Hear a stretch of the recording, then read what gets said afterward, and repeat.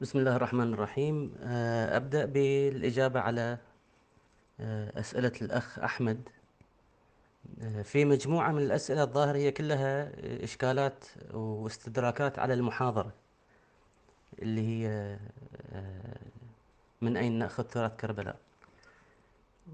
فاللي راح أسويه هو تالي، بعضهم قاعد أشوف أن بعض الأسئلة اللي موجودة أو الإشكالات هي النقض على النقض، صح؟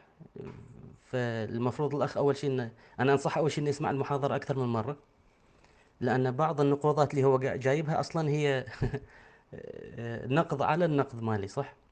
فهي ما كانت دليل من الأساس، أنا مجرد أن أنقض على الناس، فما يصلح أن أنت تنقض علي بنفس النقد، هو مجرد نقد ما كان دليل. على أي حال أنا راح أجاوب بس على الأمور الأساسية، وإذا في شيء أهملته وتحس أنه هو مهم أن أجاوب عليه نبهني عليه وإن شاء الله أخدمكم. أبدأ أول شيء بالنقطة الأولى، أنه هو ما يشترط في الرواية صحة المذهب، وهذا كلام صحيح. احنا نقبل روايات غير الشيعي. محمد بن اسماعيل السكوني من الرواة الثقات عندنا، وهو مو شيعي، وعندنا كثير من رواة الزيدية وغيرهم اللي احنا نقبل رواياتهم، وما عندنا عليهم اي مشكلة. اجل شنو مشكلة الروايات السنية؟ ليش ما قاعدين نقبلها هني؟ هل لمجرد انها روت عن السنة؟ الجواب لا. لو دققت في المحاضرة هذه وفي المناظرة لانتبهت ان ما كان هذا هو القصد. إشكالاتنا مع السنة مو هي إنهم سنة، لا. شوف، عندنا 5 إشكالات مع الروايات السنية، راح أحاول أختصرهم. الإشكال الأول هو إشكال الإرسال.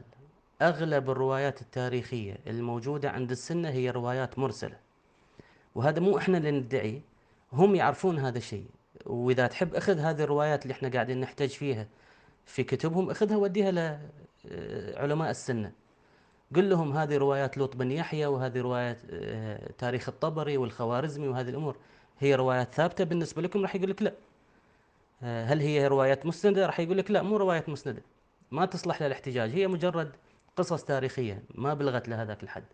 فإذا مشكلة الإرسال اللي موجودة في هذه الروايات هي فعلا مشكلة يعني واضحة، وهذه هي أول الإشكالات علينا أو عليهم في كتبهم، وهذا هم يوافقوننا عليها. الإشكال الثاني اللي هو أزمة الوثاقة. آه، علماء السنة إذا ترجع لهم وتشوف هذه الرواة اللي أنت قاعد تحاول تحتج فيها أو ترجع لها، راح تشوف أن الرواة هذه الأخبار أصلا ضعفاء بالنسبة للسنة، والسنة أصلا بشكل عام عندهم مشكلة وثاقة، يصعب عليهم توثيق رواتهم، خصوصا بالنسبة لنا احنا. تشوف أن إذا نجي نبي نعتمد على رواتهم من الصعب إثبات وثاقتهم، وهذا الشيء مو احنا بس نقول فيه، بل حتى علماء السنة يصرحون فيه. شوف مثلا ابن حجر العسقلاني في تهذيب التهذيب الجزء الثامن صفحة 90، هناك ينقل عن شعبة يقول: ما رأيت أحدا من أصحاب الحديث إلا يدلس. وغيرها من الكلمات اللي نقلتها أنا أصلا في المناظرة، فمن خلالها تقدر تعرف أنهم الجماعة عندهم أزمة وثاقة. وهذه بعد اخذ هذه الروايات وعرضها على علمائهم، راح يقول لك ان هذه الروايات اصلا ضعيفة الاسناد، رواتها ضعفاء، فمو هو مجرد تجني من عندنا، بل هو حقيقة. فهذه إشكالنا الثاني على الروايات السنية. الإشكال الثالث اللي هي مشكلة الأجندات اللي موجودة عندهم، وهذه بعد مشكلة واقعية احنا نشوفها في كثير من الروايات. زين، شوف طريق شلون هم شوهوا صورة النبي. شنو سبب هذا؟ هل هم يكرهون النبي؟ الجواب لا، هي مجرد أجندات عشان يتسترون على بعض أفعال الخلفاء، اضطروا إلى أنهم يقولون أن مثل هذه الأخطاء موجودة في النبي. وغيرها، يعني عندنا أمثلة كثيرة تقدر ترجع لها وتشوف أنه فعلا في عندنا مشكلة مع الأجندات، لهذا احنا ما ناخذ رواياتهم. المشكلة الرابعة اللي هي أخطاء القصاصين.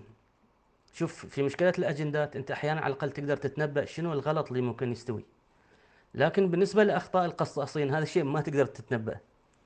القصاص يجي يبي يعطيك صورة مكتملة، حتى لو ما كان عنده هو المعلومة الكاملة يبدأ يملأ الفراغات من يعني تفسيراته، فيبدأ يعطيك معلومات هي في الأخير مو صحيحة، مو واقعية، فيصعب عليك الاعتماد عليه ويصعب عليك تصيدها غير. فهذه بعد مشكلة كثيرة موجودة في روايات السنة. آخر شيء، المشكلة الأخيرة في رواياتهم أن كثير من مضامنها تخالف روايات أهل البيت. زين، فتأكد لنا أن فعلا مشكلة الإرسال والأزمة الوثائق والأجندات وأخطاء القصاصين هي في محلها، لأن في النهاية قاعد نشوف أن القصة اللي موجودة عندهم تخالف القصة اللي مروية عن أهل البيت بالأسانيد الصحيحة. وشوف حتى تتأكد من هذا الشيء، لاحظ علمائنا ليش لما يجون في الأبواب الفقهية ما يرجعون لكتب السنة أبدا. شوف أي باب فقهي موجود عندنا إلا ما يكون في روايات سنية، وإلا ما يكون السنة عندهم أبواب فقهية شبيهة فيها. ليش ما علمائنا يدخلون رواياتهم في عملية الاستنباط عندنا؟ ما يقدرون يحشدون القرائن، زين، ويتجاوزون الإرسال ويتجاوزون الأجندات ويتجاوزون أزمة الوثاقة، زين، ويتجاوزون كل هذه الأمور ويحاولون يستفيدون من هذا التراث؟ الجواب في النهاية لا. إذا جينا مع كل هذه الإشكالات ونبي نتجاوزها ونبي نحاول نصيد الصواب في هذا الشيء، راح نشوف في النهاية أن احنا قاعدين نحطب في ليل، مثل الحاطب في ليل، يصعب عليك تعرف الصحيح من غيره. فلهذا احنا قاعد نقول ليش احنا قاعدين نضيع على روحنا هذه الامور مع وجود الروايات الشيعيه الثابته الصحيحه؟ ليش ما نرجع لهذه الروايات ونخليها هي المحور وهي الاساس ل يعني منابرنا وتحقيقاتنا وهذه الامور؟